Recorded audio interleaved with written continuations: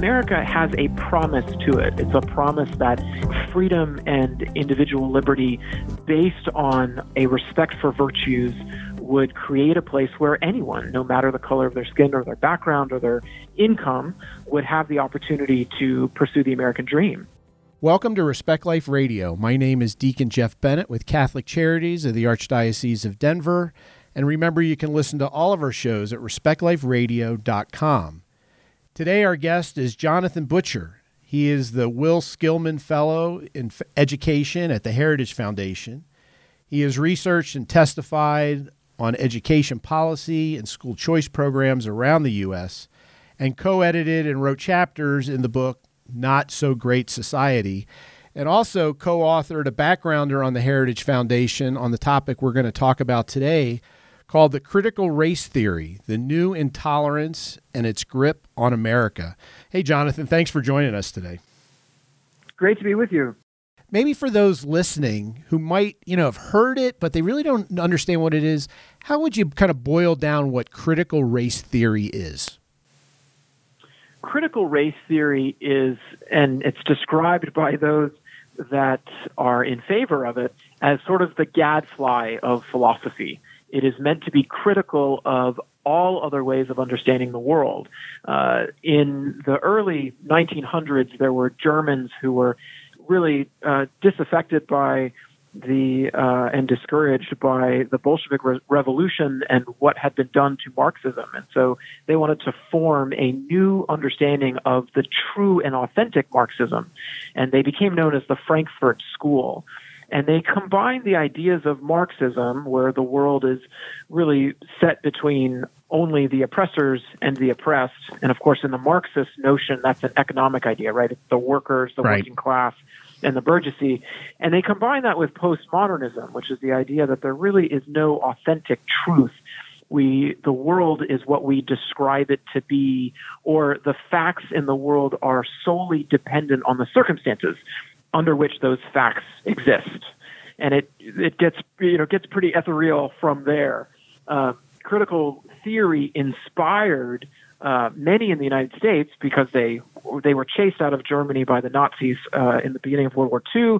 They found a home at Columbia University in New York and inspired critical legal theory, which took the ideas of critical race theory, everything I just described for you there, and applied it to American law. And they said that American law is systemically oppressive. It is built to sustain the power of those who have power. So it very, very quickly kind of brushes against issues of race. And that then inspired critical race theory, which is the idea that we can only see the world through a racial lens. America is systemically racist, and we must disrupt and frankly overturn systems of governing authority in the United States. Well, it really is like a cultural Marxism, isn't it? I mean, it really it's pitting the races against each other. So people that have heard, as you mentioned before, systemic racism, maybe unconscious bias, white privilege, you start hearing those buzzwords, your antenna should go up, shouldn't it?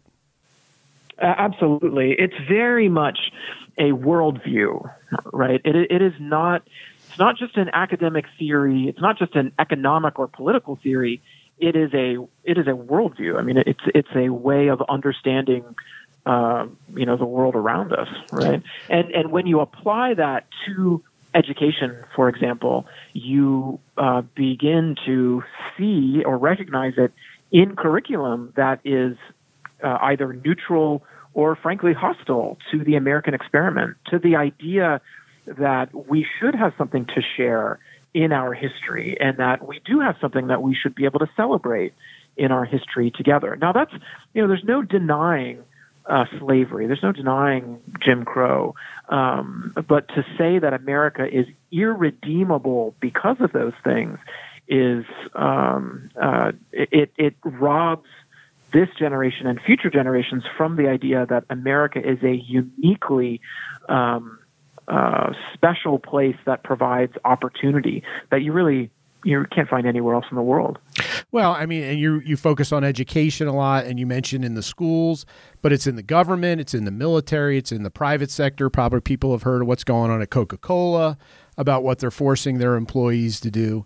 It really is an intentional plan to really, if you're white, you need to apologize for being such, even though God created you that way. I guess he made a mistake according to them.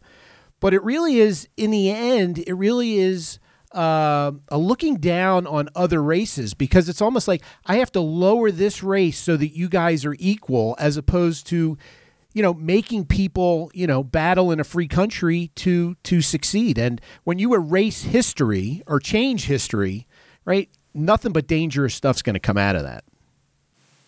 Well, and a big component that we haven't even gotten to yet is what you alluded to just there in identity politics. That is something that naturally flows out of Marxism and critical theory. It's this idea that the individual is not important, it's the group identity that's important. And they believe that we should group everyone into certain categories. And by doing so, certain categories of people are eligible for different social or even financial benefits according to their identification. And as you develop that concept, that leads us into gender theory, that leads us into intersectionality, which is a pretty remarkable concept, that you can identify with multiple categories and claim additional benefits and additional sources of victimization because you are represented in more than one group. So if you are a minority and homosexual, then you are doubly victimized, and so you have the authority to speak for that station or that group. And it very much robs us of individual agency and responsibility, and this concept that we are all Americans, right? And that being an American is what is this notion, right, that we share something and we can build a culture on top of that. Critical race theory and all of these different applications that we've talked about, they actually fragment that culture. They fragment that notion of a shared experience. Well, and you mentioned the Frankfurt School. I mean, I think people that should find interesting is this has been lurking around for a while, just waiting for an opportunity. And, with COVID, with the George Floyd and different things coming out, I mean, Black Lives Matter, everybody kind of took advantage of this. It was kind of like the door opening up and like, hey, here's our chance. And they have not wasted an opportunity, have they?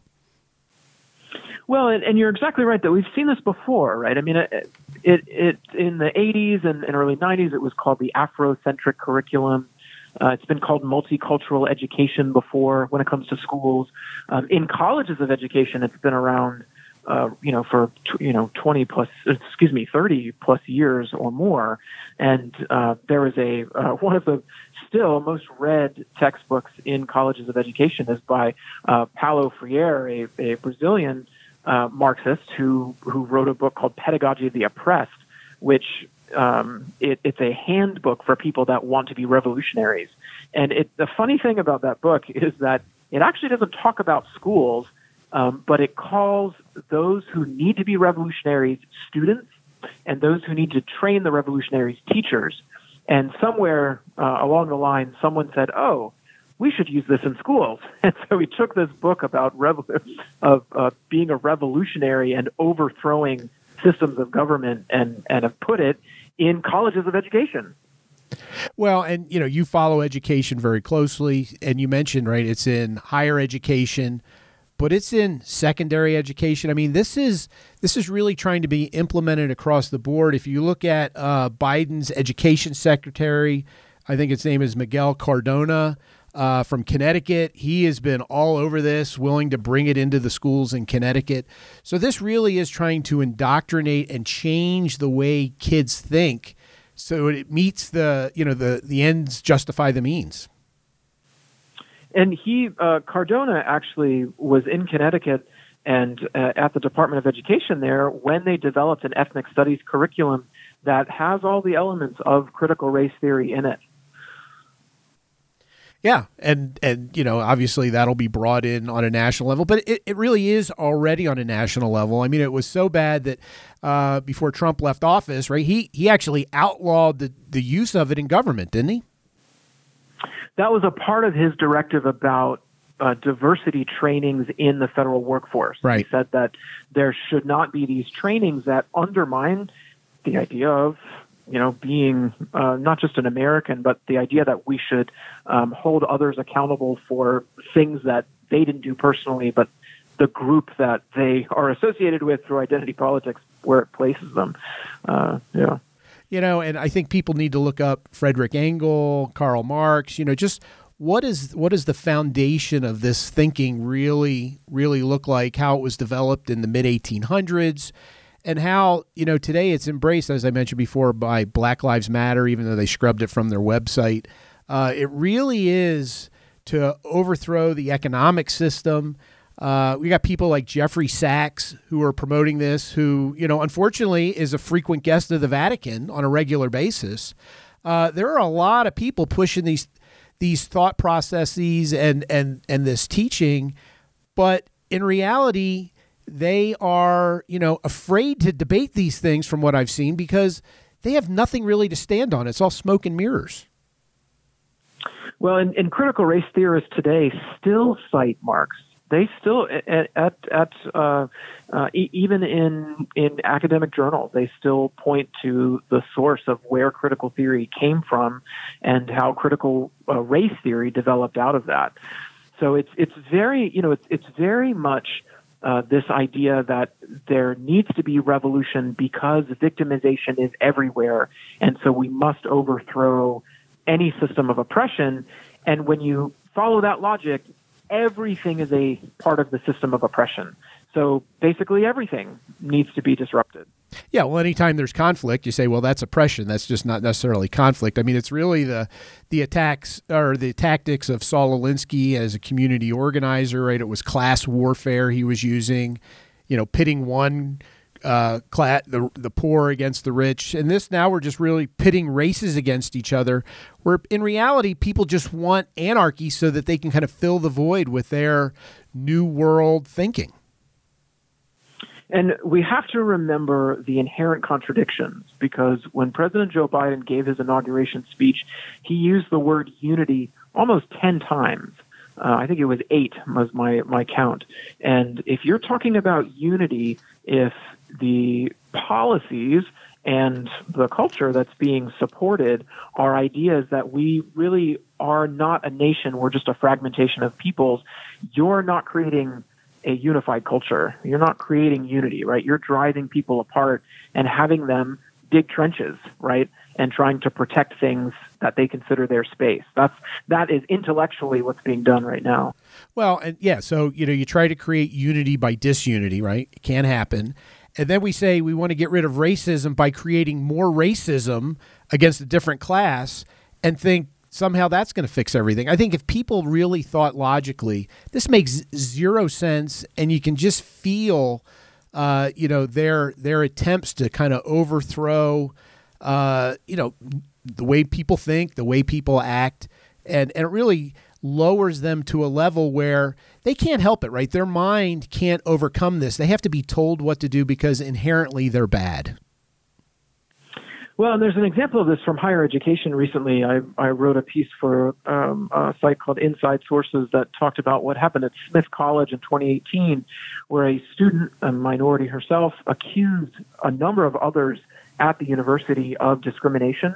And so Smith, being a pretty left of center, right, school, rushed and got an investigator to investigate all the claims and everything that was accused and put out there, and found that there was no evidence at all of discrimination. But the president of the college, as well as CNN, New York Times, Washington Post, all rushed out at the time that the accusations were made to say, oh, this is another example of systemic racism. This is another example of discrimination. And then when it was found that those weren't true, there was no concerted effort to actually talk about justice and to have justice done to those who were accused but are innocent of what was what they were accused of. If they were really interested in justice, then that is what should be fixed, right? But if you're only interested in exercising social power, why, then it's easy to make accusations, right? It's easy to try and accuse people, and no one wants to be accused of being guilty, right? I mean, no one. It's easy to get them to go along with an accusation of systemic racism if you would be accused of being guilty just for saying something like that. Well, I think that's a really good point, and you bring it up in this backgrounder that I hope everybody goes on the Heritage Foundation. Again, it's called Critical Race Theory: The New Intolerance and Its Grip on America. But you go into, how entertainers, right, actors, critics, and others are using their influence in Hollywood to push this through the entertainment. You mentioned, the news, the government. I mean, if you want to see a coordinated effort, read this backgrounder, because you guys put it all together. Well, thank you. I appreciate it. And it is true. I mean, Hollywood is and the mainstream media are definitely places where this kind of cancellation happens all the time. It just happened to a writer at the New York Times who has, said something in the course of a conversation, off the record, I think, with students, and, was later, fired for it or canceled for it or pushed out. I mean, it happens, over and over and over again. Well, and it's going to continue to happen unless people stand up against it. And, part of the thing, how can, mom and dad are listening, maybe grandma, grandpa are listening. What should they be looking out for to make sure that this isn't part of the curriculum in their schools? Is there any kind of red flags that they should really kind of hone in on? And when they hear it, the alarm bell should go off. So I think, and school curriculum is a very important place to be involved. I would say first, with students being at home, having been at home for so long in so many places around the country, be aware of what your students are being taught. I mean, be aware of what's going on in your child's, online classes, what they're bringing home in schoolwork, and be prepared to be informed so that you can talk to your child's teacher when they go back to in-person learning if they haven't done so already. And then secondly, I would demand transparency. Talk to the teacher, talk to the principal about them being transparent about what is taught in the classroom. I think that everything that's taught in a public school classroom, all of the curriculum, the textbooks, the assignments should be made available to any taxpayer who wants to see what's happening. It shouldn't be something where we only find out about it when a child brings it home for homework and then someone starts talking on social media and then a reporter gets it and makes a headline. Like, we should know this beforehand, right? So we can tell a parent that we are, tell a teacher that we are not satisfied with the way that police are being portrayed in class or something like, to take an example. And then I think the third thing is for policymakers. I think policymakers need to recognize this moment in time where the public school system has simply not provided a quality experience for students around the country during the pandemic. And as many policymakers are back in session right now, the topics of private school scholarships, education savings accounts, charter schools, these are all vehicles at their disposal that they should be using in their states to create more quality options for families. Well, and go to school board meetings, try to get on the school boards. We had in San Francisco, and I think they backed off a little bit, but they were more concerned about changing names of schools like Abraham Lincoln and George Washington than getting the kids back in the classroom. I mean, it's all about pushing this narrative at the expense of our kids. And that's a great example. They had a school renaming advisory board that was assembled, and that advisory board put together a set of ideals that they wanted reflected in the names of schools. And it was things like being respectful to Mother Earth and being, a humanitarian and different things like that. And then they went ahead and canceled Abraham Lincoln from the name of a high school. They scratched off George Washington, which, by the way, George Washington is known as the father of American agriculture and has a national forest named for him. Abraham Lincoln's contributions to humanity, I think, should go without saying, although you would hope. If he was written off, I guess it does need restating. So, yes, I mean, look, the naming of schools is a reflection of the values of a community, right? And that's what public schools have really always been meant to be. I mean, that's a purpose for them. It's a civic purpose for them to reflect the values of the communities in which they're located. And I think when you take these uniting ideas, right, that there is something that we share in American history, and you say, no, right, it's climate change, or it's diversity or multiculturalism. It's not a shared American experience based on freedom and the ability of individuals to create a civil society. Well, then, once again, we're back to this conversation about fragmenting the nation, right, and not allowing people to create a robust civil society in which we can raise the next generation. Well, and when you fragment society, there's a vacuum, and then that's where people who prescribe these type of things and these kind of theories feel like they can kind of come in the breach and, get even more of a stranglehold on society.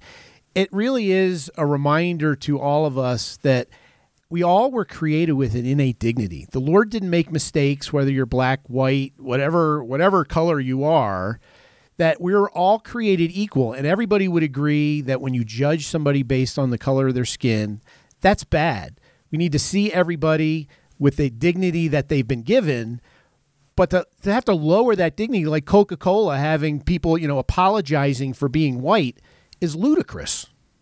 Well, and it's funny that you bring that up, because in studies of the effectiveness of diversity trainings in schools and in businesses, there's actually widespread agreement among researchers that these diversity trainings and anti-bias trainings don't work.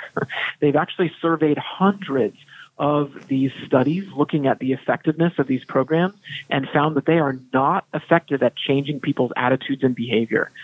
In fact, there was one report that was written by someone at Harvard that said this idea of color blindness actually is more effective than trying to encourage a multicultural or diverse perspective or attitude. And that's significant because critical race theory in particular, does try to criticize the civil rights movement. They say the civil rights movement didn't go far enough. And they criticize these concepts of meritocracy and colorblindness. They say they're not enough. They say there has to be this inherent admission that we are all guilty, except those that were victimized, right? And so that strikes a divide straight down the middle of culture right there. Well, look, if you're fat and you hang around fatter people to make you feel thin, that doesn't accomplish anything. Hey, go on a diet. I mean, the way they measure, it really makes no sense, and it doesn't give anybody the impetus to be better, which we should all try to strive to be the best we can be and wherever we are. It's such a ridiculous theory that so many people have bought, because there really is an end game. And I think you've stated it quite well, and there's a coordinated effort to really make this happen. And unless the Joneses and the Smiths and everybody else in common America stand up, they're just going to keep plowing forward on this. Well, that's right. I mean, we have to remember that America is built on an idea, right? America has a promise to it. It's a promise that freedom and individual liberty based on a respect for virtues would create a place where anyone, no matter the color of their skin or their background or their income, would have the opportunity to pursue the American dream. And that promise has, it wasn't always fulfilled, right? We didn't always live up to it. But especially coming out of the civil rights movement, we've, especially today, we have made great strides towards this idea that there is an American character. There is something that we can be proud of, and something that we need to share. That concept of a promise, right, and of a potential is so important, and that's one of the things that critical theory, being the gadfly that it is by definition very critical of. Well, and I saw an article today by Chris Rufo, who, and I want to get your just opinion. I don't know if you've seen it, but he talks about it almost like they're overplaying their hand, right? The title is Critical Race Fragility, that it's getting to a point where it's so absurd the way they're going that they're going to start losing support. Have they played the end of their string? Do they still have, unfortunately, more to go? I think there's probably always deeper depths to which we can sink, right? I think there's no end to human imperfection. I think when it comes to critical theory, it's had some staying power, and I think that's because there hasn't been an appropriate method of teaching civics and American culture in the U.S. for many years. I mean, I think that again, it's much easier to feel guilty than it is to say, to take to step back and say, look, these were difficult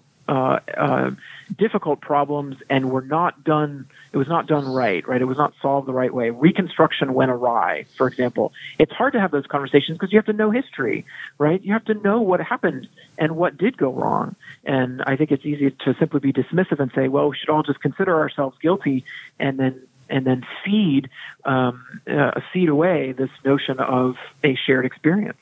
So, but to the question, which was about, do I think they've overplayed their hand? I think the more bridges that they burn, that is, the more people who are seeking true justice, who find that it is nowhere to be found, I think they will continue to lose their power and their influence. The Smith College example is one, right? Yep. There were people that worked at Smith who had to leave their jobs, right? And their lives were ruined by those accusations. So the more that happens, sadly, the more that I think people will begin to see critical theory for what it is. Well, we're down to about the last 30 seconds. It's been a great conversation. How can people find what you're doing on the Heritage Foundation? What's the website so people can kind of really educate themselves on this? Sure. So it's heritage.org, and you can follow me on Twitter at JM_Butcher. The backgrounder that Jonathan and Mike Gonzalez put together is called Critical Race Theory: The New Intolerance and Its Grip on America. I think everybody should read it, because if you don't, kind of shame on you.